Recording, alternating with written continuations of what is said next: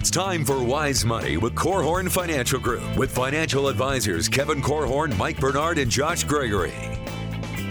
Welcome to another episode of the Wise Money Show with Korhorn Financial Group, where every week we're helping you take your next wise step in your financial life. Thanks for being here, friends. My name is Mike Bernard. I'm your host. I'm also one of the CFPs on the program. With me in the KFG studios, my business partners and fellow CFPs, Kevin Korhorn and Josh Gregory. Last year was one of the best years in the stock market ever and one of the worst in the bond market.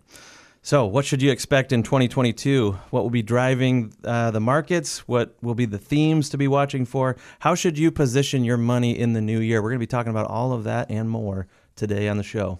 The Wise Money Show is about financial planning and having a process that you view all 6 areas of your financial life through and then update and adapt to make great decisions, to apply financial wisdom to your life. Investments is just one of the 6 areas of financial planning. We're going to focus on that today. If you have questions for the show, we'd love to hear from you. If you have questions or need help, we'd love to help as well. You can find us online, wisemoneyshow.com, and you can reach out to us right there on the right. You can call or text 574-222-2000. That's 574-222-2000. And then all over social media, that's where most engagement comes. YouTube, Facebook, wherever, doesn't matter. Just search the Wise Money Show and follow us there. Yeah, guys, it was one of the I don't really believe it. I feel like I need to pinch myself, but was one of the best years in the stock market ever when you look at the overall return for the stock market, quote unquote, S&P 500, nearly triple the long-term average, and yet the volatility was almost at record lows. Mm-hmm. And so you guys surprised at the market as we look back on 2021?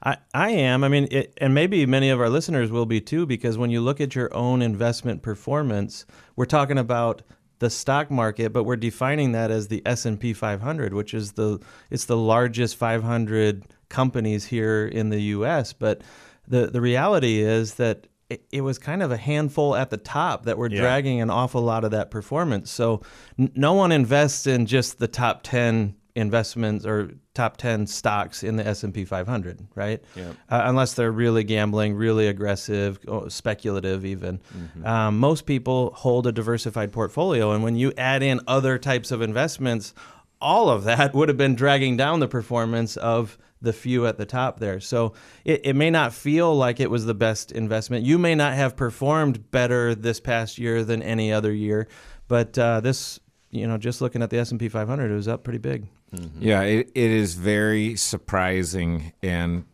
having done this for 28 years, I feel it's unlike anything I've ever seen. And I think an important thing to understand about the S&P 500, when the S&P 500 is doing well, everyone wants to compare their investments or their portfolio to the S&P 500. Yeah. When the S&P 500, you could have looked in 2009 and you hadn't made a penny in 12 years. So when the S&P was flat over the last 12 years, looking back from 2009, no one wanted to compare their investments to that. Mm-hmm. They're like, well, I wouldn't compare my investments to that. Mm-hmm. And one of there are a number of factors that go into this. And I would, we're coming off of you have the year end, you see family and friends at Christmas and New Year's and birthday parties and this and that and the other thing, and you're talking to people.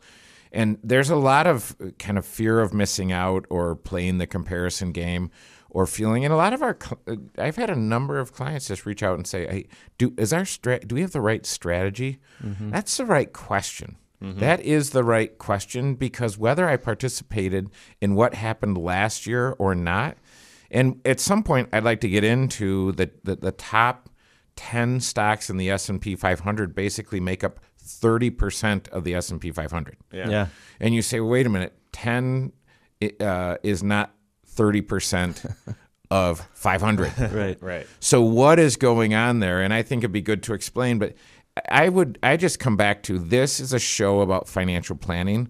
This is 1/6 of your financial plan, and this needs to be integrated into your financial life, but this is not your financial life. Yeah, I'm so glad that you're saying that, Kevin, because the risk about having a show where we recap what happened last year in the investment world, you may inadvertently start being distracted by numbers and performance and things like that really don't matter. And this question of what should you be comparing your own performance to, it's not your neighbor. It's not the S&P 500 or any of the other metrics that we rattle off today. It is your own specific financial plan. Hopefully you have a path forward to the life that you've envisioned for yourself, then an ideal future out there that you're trying to achieve. And your investments are part of that. As you said, it's going to help fund that future. But the path forward for you is not 28% a year, right? It is based on your own performance, based on your own risk tolerance, what you need to achieve in your financial life. And you can only find that answer by looking at your financial plan, working with your certified financial planner and determining what your benchmark is, what your path is, what your standard to measure yourself against is. And these numbers, they're really just kind of a summary of what the various investments out there in the world did last year. You had some smattering, some mixture of them to help you drive towards your financial goals. But this is not necessarily the path that you should be comparing yourself to. Yeah, it was all over the board. I would definitely agree that investors should not play the comparison game with the S&P 500 because you own more than that, and you should. You really should. Small caps were up, I think, 20% by March and finished the year only up 14%, which is interesting. International investments were up nearly 20% by June and finished the year only up 11%. Emerging markets were up 10% by June and finished the year down 2.5%. Bonds just got out of the gate on the wrong foot. They were down all year and finished down 1.54%. By the way, that's the fourth negative year ever in the bond market. The bond market was created, the index, if you will, was created in the mid 70s, and this is only the fourth time since the mid 70s that the bond index was negative. So S&P 500 really was the story, but it shouldn't be the story or the headline or whatever for your investment performance and investment comparison.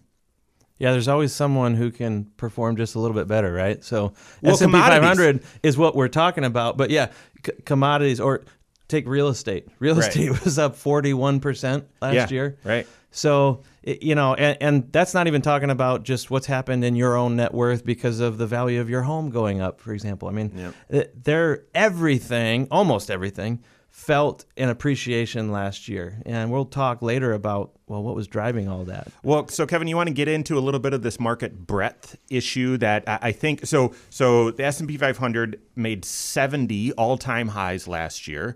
That's second only to 1998 when there were 77 all-time highs. That's just one of several statistics where you can compare this market to what was happening in the late 90s. Market breadth is another one if you wanted to start maybe talking about that. Well, if you look at and this is a jargon-free zone, so forgive me because there's a little bit of jargon here, but the S&P 500 is a market cap weighted index. So that means that the bigger the company, as far as their market capitalization, that's the number of shares times their share price outstanding. And if you said, well, Apple and Microsoft make up 11% of the S&P 500 because of the sheer size financially of those two companies. And so there was... When you include Alphabet, Google, right? Facebook as well, Tesla, Berkshire Hathaway, Amazon, the FANG stocks. You get a distorted, a very heavy segment of the market there, but that area, those few stocks perform differently than the rest. We're going to talk about that and more coming up on the Wise Money Show with Korhorn Financial Group.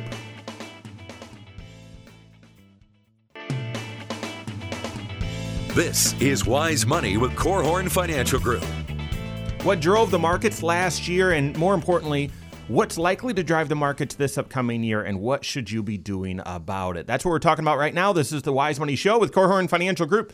Thanks for being here. My name is Mike Bernard. With me in the KFG studios, Kevin Korhorn and Josh Gregory. Every episode of the Wise Money Show is on podcast. Wherever you listen, go check it out. Search the Wise Money Show and subscribe to it or follow us there and rate the show as well on podcast. We appreciate that. All right, so we're devoting today's discussion to a recap of the markets in 2021 and what drove the markets and what's likely going to drive them in 2022, all to help you make a wise financial choice with your investment dollars. Let's continue recapping. We were talking about the market breadth, which is it's hard for me to say, but essentially it is, okay, when the index is moving in a certain direction, the overall market is moving in a certain direction, how many of the individual companies, the individual stocks are also moving in that same direction? And the market was battling weak market breadth all year. Good job. Yeah, thanks. All year. And where, okay, the market's trending this direction, but only 40% of the companies are actually moving that direction. And what, Kevin? We even finished at one point near the end of the year where it was, I think, a large percentage, let's just say that, while the market was hitting all-time highs, a large percentage of companies in the index were actually touching or had touched 52-week lows. Yeah, I would call that a stealth bear market. And again, this is where if you were, they say concentration creates wealth, diversification preserves wealth. So if you were concentrated and you stepped up to the roulette wheel and put your chips on the right number and color, you hit it big. Yeah.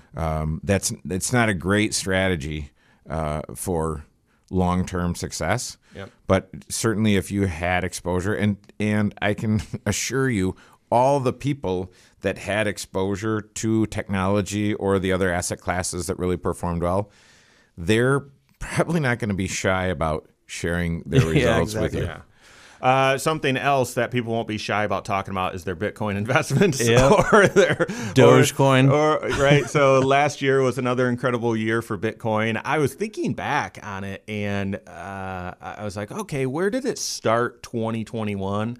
Probably started around 40. No, it started at what, 29 or 20 or something like that. And yeah, it nearly got to 70 before it had its pullback. But if you look at the performance of that, I think it just hit its 13-year anniversary or whatever. It's been pretty incredible. Now, I would call that speculation. Still speculation, that's right? right. I mean, we still just don't know. And that's fascinating.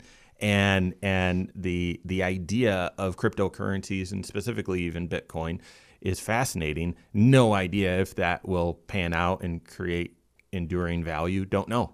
But of course, it's the stuff that people want to talk about, because how many people do you have to endure hearing, hey, I was up 400% last year? S&P 500, 28%. What, are you kidding me? I do that in a week. Yeah, I mean, 68 cryptocurrencies increased by 1,000% or more. Yeah. So Gala, Gala, was up 40,000%. So, I mean, Josh wondered why I was driving that bright yellow Lamborghini through 6 inches of snow to come to work this morning. And it was because... that's a joke, those of you that don't know. So it's not really funny. But so certainly cryptocurrencies, I mean, you said,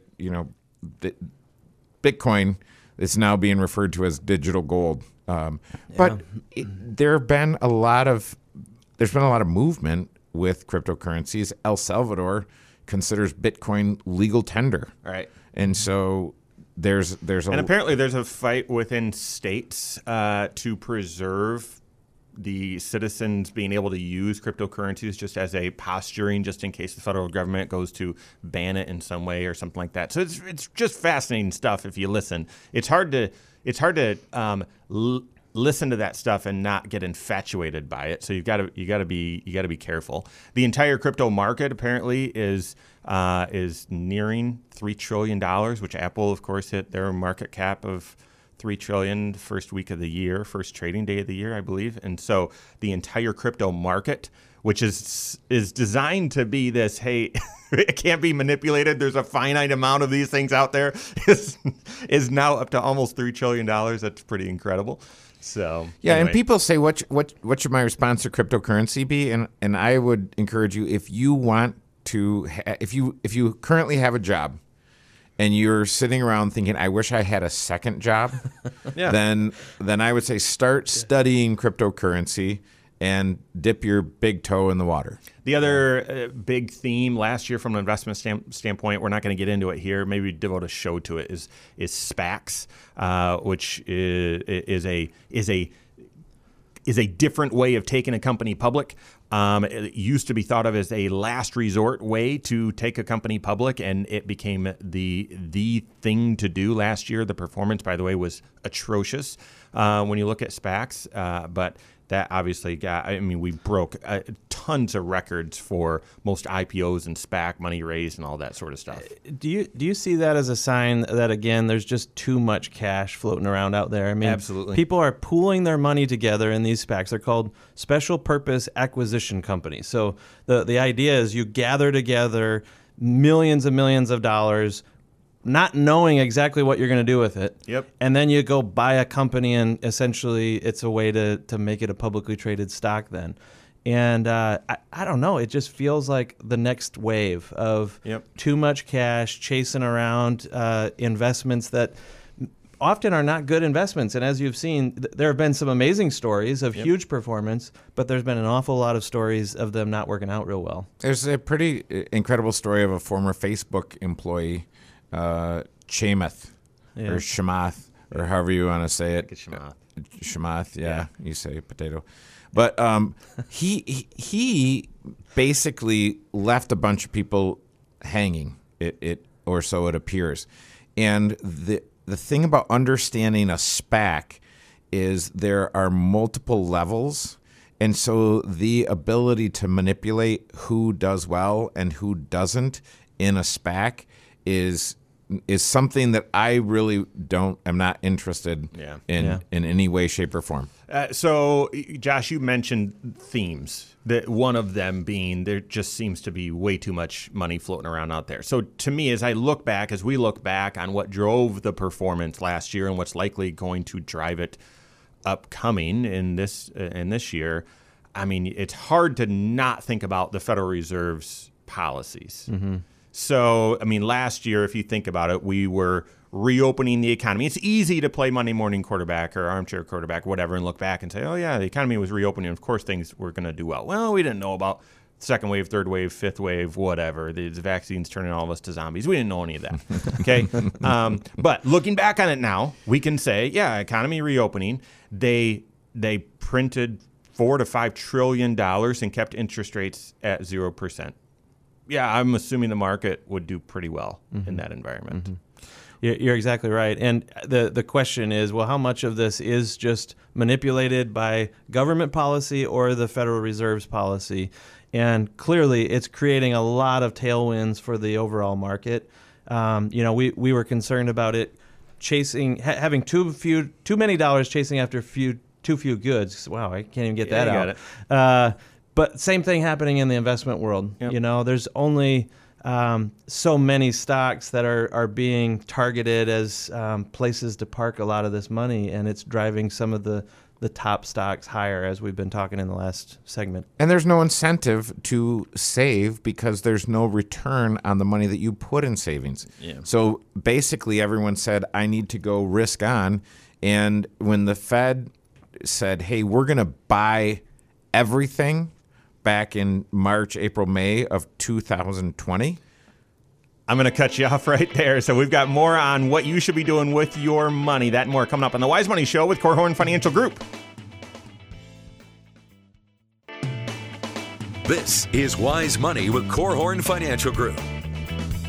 What drove the markets this past year? What will drive them this upcoming year? What should you be doing with your money? That's what we're talking about. This is the Wise Money Show with Korhorn Financial Group. Thanks for being here. My name is Mike Bernard. With me in the KFG studios, Kevin Korhorn and Josh Gregory. Stay up to date on all Wise Money content. Find us online at wisemoneyshow.com or all over social media. Wherever you're at, we are there as well. Just search the Wise Money Show. We're talking about themes in the investment world last year, and I heard an economist share that the market went up because of Trina, which is what we were just talking about.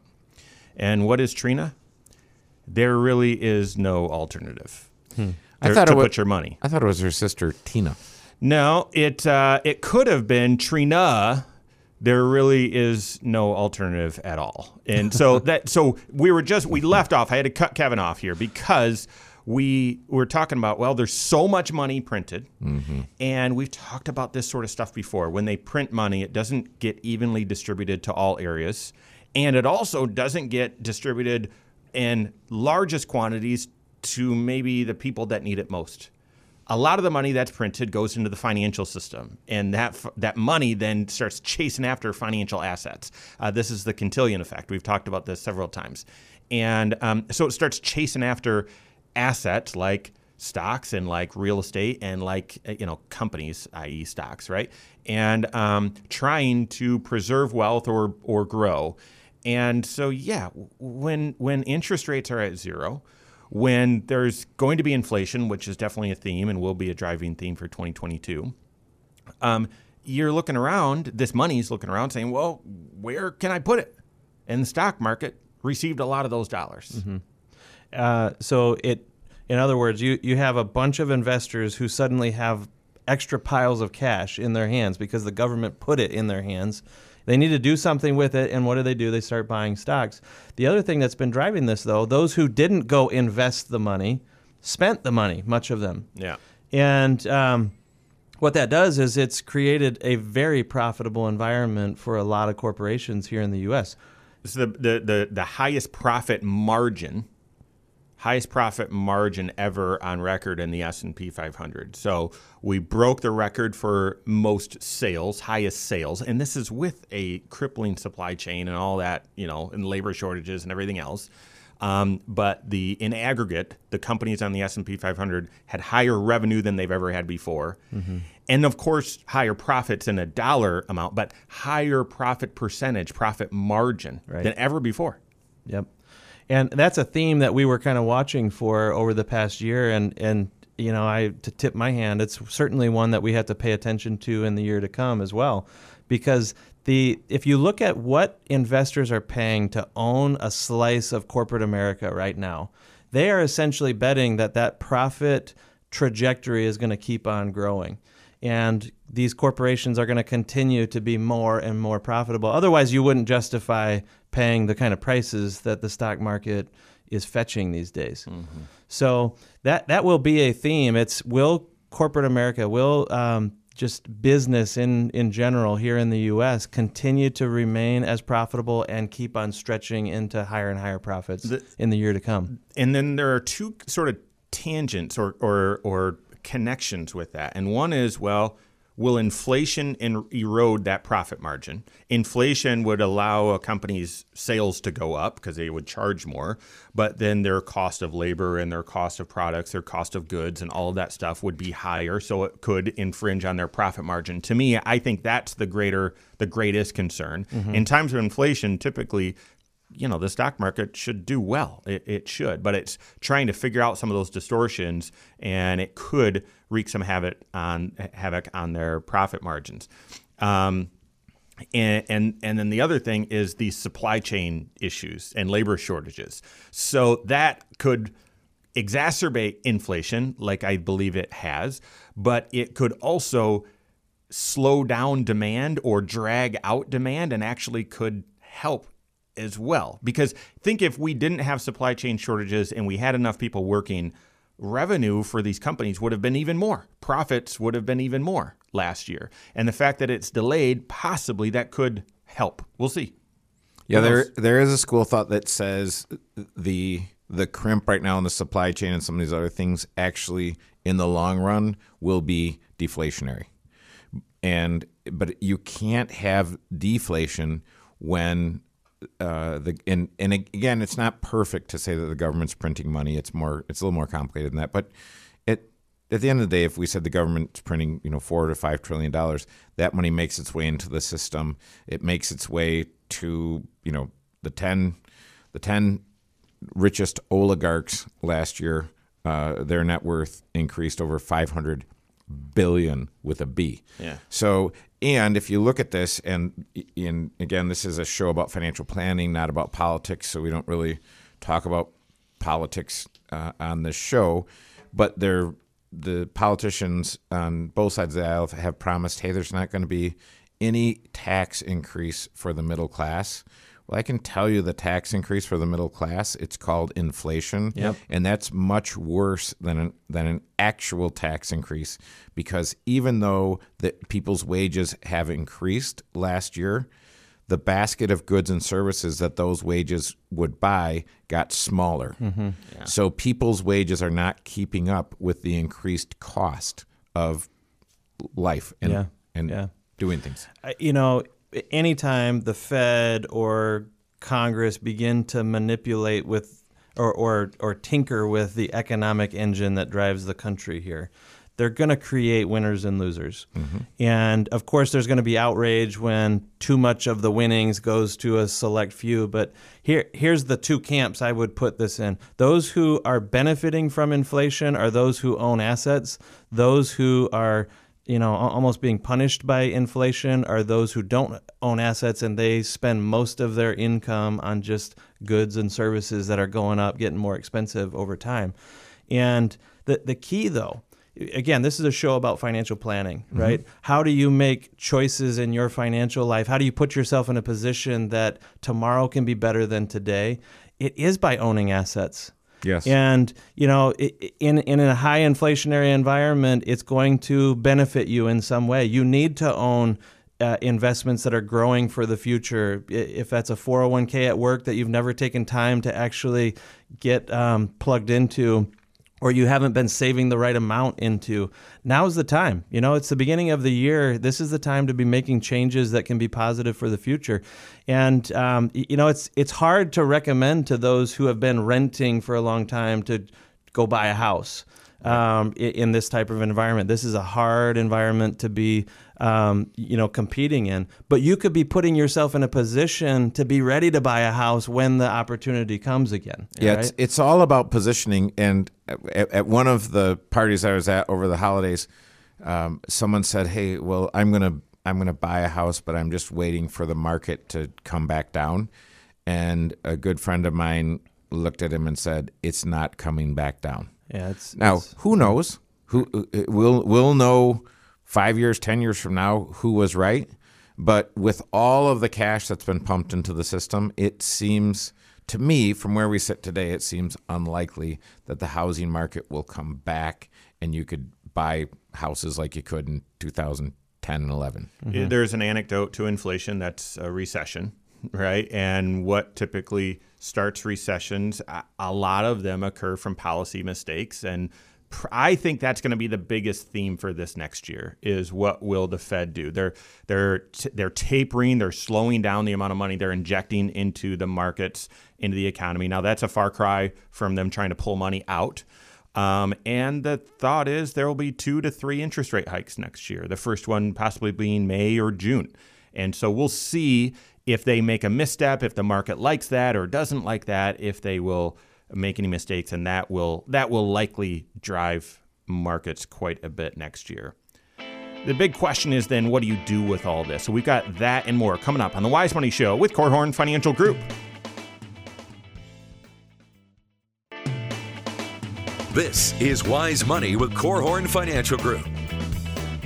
Now a good time to rebalance your 401k, or do you let winners ride? We're going to talk about that and other action items you should be taking in your investments right now. This is the Wise Money Show with Korhorn Financial Group. Thanks for being here. My name is Mike Bernard, and with me in the KFG studios, Kevin Korhorn and Josh Gregory. Every episode of the Wise Money Show is on our YouTube channel. Go check it out. Search Wise Money Show on YouTube. Subscribe to it there. Turn on notifications so you're made aware every time we drop a new episode, but also additional content that we post all throughout the work week.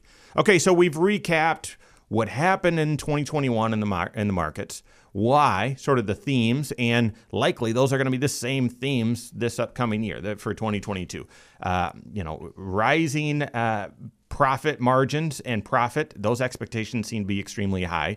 Really low interest rates and accommodative Federal Reserve policy, that likely is going to influence things in 2022, whether the Fed changes their tune on that or not. Inflation and speculation, obviously those played a huge role last year and will likely do so in 2022. So all this comes down to, well, then what should you do? Based on all of that, what should you do with your with your investments, guys? I've got a list. I'm assuming you guys do as well. What would you share? The first one has to be that you need to give fresh eyes to your investments and be looking at it through the lens of financial planning. Don't just look at this as, what can I do in my portfolio to give myself some bragging rights when I'm at the backyard barbecue this summer. Mm-hmm. This isn't about the short-term gains or cool themes or sounding like you're kind of in the know of what's going on in the market. No, this is about choosing an investment mix that has legs to carry you long into the future, not just this year, right?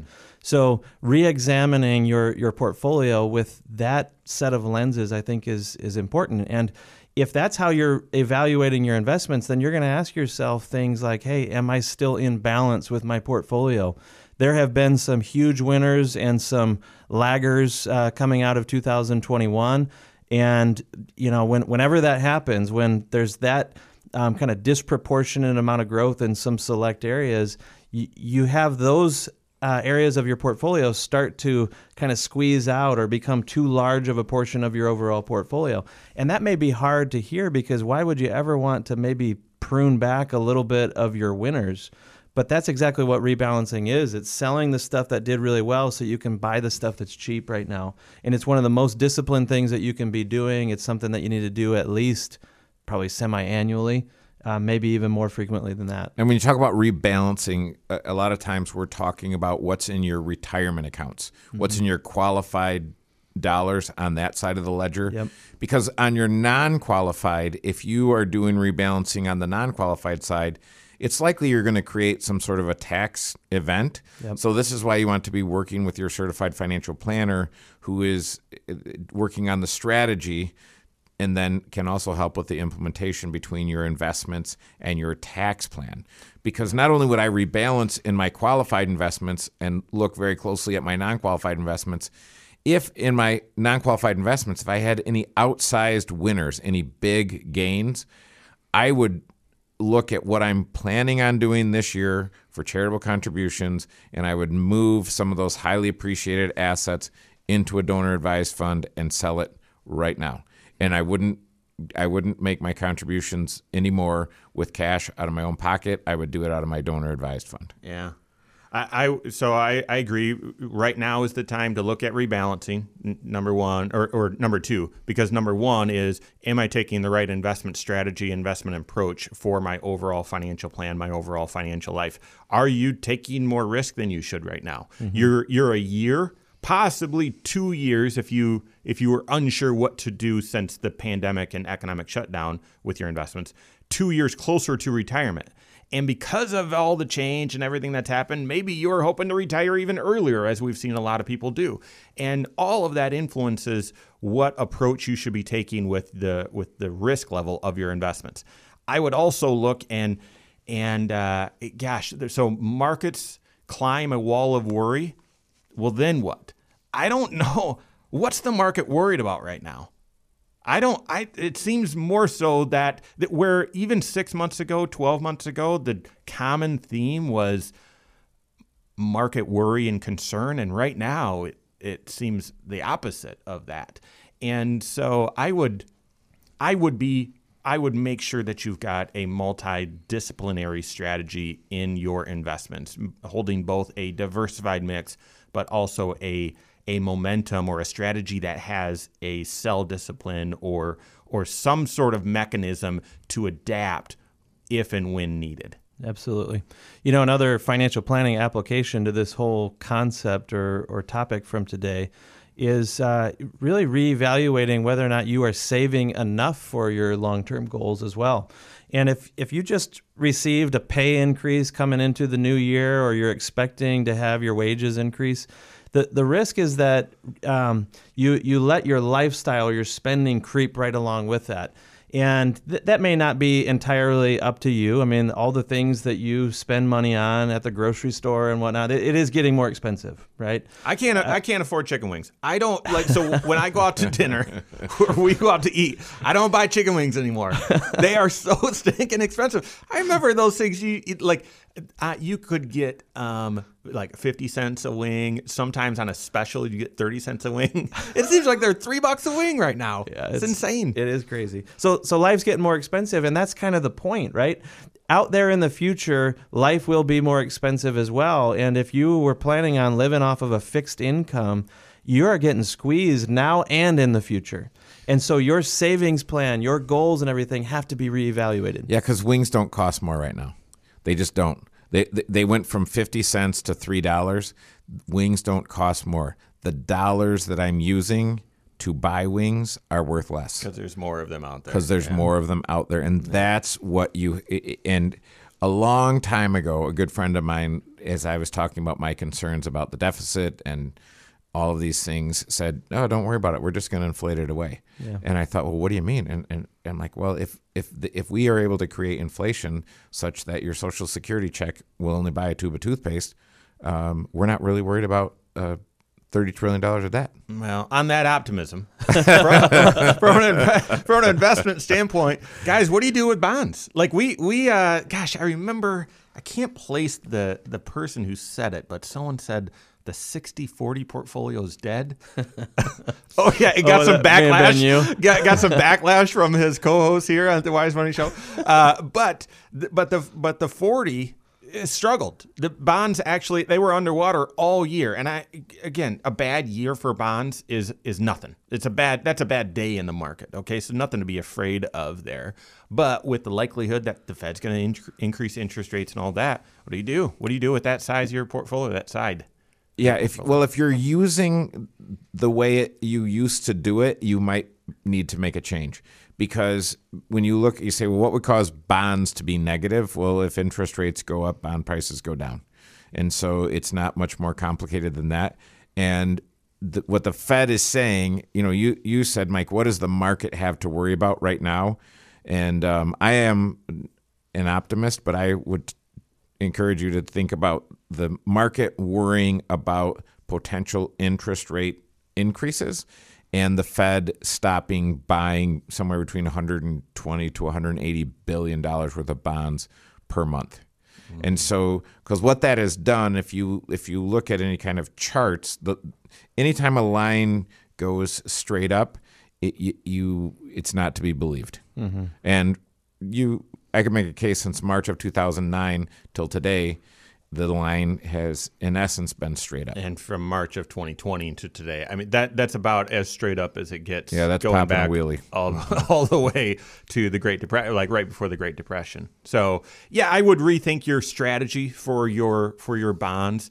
We talk about having a sell discipline or a momentum strategy. Last year, if you were in stocks, then the winners was the S&P 500, mm-hmm. right? If you were in any active strategy, you lost. It was an awful. One of the funds that we've used is from a very large institution and was up well over 100% in 2020 and was flat in 2021, which you'd say, how is that even possible? Well, it was. But that happened all over the place. Yeah. I mean, if you look at all the investment themes coming out of 2020 into 2021, the winners became the losers. The losers the prior year became the winners. It was like a complete reversal on what was working, and that may continue to happen in the years to come. So don't just plug yourself into one strategy and stick to it blindly. You need to have a diversified approach, and you need to be revisiting it regularly. Yeah, and don't just look at your 401k and say, what won last year, and now I'm going to move money into that because the one that the several funds that I'm in my 401k didn't win last year, so I'm going to move them into last year's winners because they'll win again this year. It reminded me of when my son was born. My first son was born in February of 2000, and I looked back at 1999, and Invesco Technology had been up 120%. And I thought, well, if I put some money in this fund and it only does half what it did last year, I should be fine. And needless to say, the investment was cut in half. Is that what happened? Not the return, the investment. Okay, but going back to bonds, a momentum or a diversified or an active strategy in bonds might really be helpful. There's inflation-protected securities, something like that. That might be something you want to consider. High yield, something like that. But just just buying bonds and letting it sit right now, that would be tricky. So I'd evaluate your strategy there. We've talked about it as well, but I'll just say it pointedly. I would increase what you're contributing into your 401k right now. Ideally, you're taking a look at your retirement plan and saying, am I contributing the right amount for my plan and my goals? And if the answer is yes, and you still have excess resources, you might say, well, I'm going to contribute even more than I need to towards my retirement goal, just in case something changes or whatever, right? But certainly if you haven't done that math to see if you're on track or not, or you already have it and you're short, increase what you're contributing to your 401k right now. Buy more assets. Yeah, I love it. One of the greatest investments that you can make this year, though, is in yourself and your own education. And I think that's an important theme, especially at the beginning of every year. Set some goals on how it is that you're going to understand your financial life better this year, because that will reap the most important dividends and rewards for you in the years to come. So I hope that this time next year, you are even more savvy when it comes to your financial life because of the investment of time and energy into understanding your life a little bit better. Yep. I've had several people just already this year reach out who we've served in the past providing financial wisdom, and that relationship has morphed into us just managing investments, and had several right at the beginning of the year that reached out and said, I got to get started on planning again. It's like, yes, you do. Let's get a meeting scheduled with the team. So hopefully this helps spur you on in that direction and you're making wise financial choices. All right, that's all the time we have for today. On behalf of Josh Gregory, Kevin Korhorn, all of us at KFG, have a great weekend. We'll see you next Saturday for the Wise Money Show with Korhorn Financial Group. Securities offered through Silver Oak Securities, member FINRA/SIPC. Advisory services offered through KFG Wealth Management, LLC. Doing business as Korhorn Financial Group. KFG Wealth Management, LLC and Silver Oak Securities Incorporated companies are unaffiliated.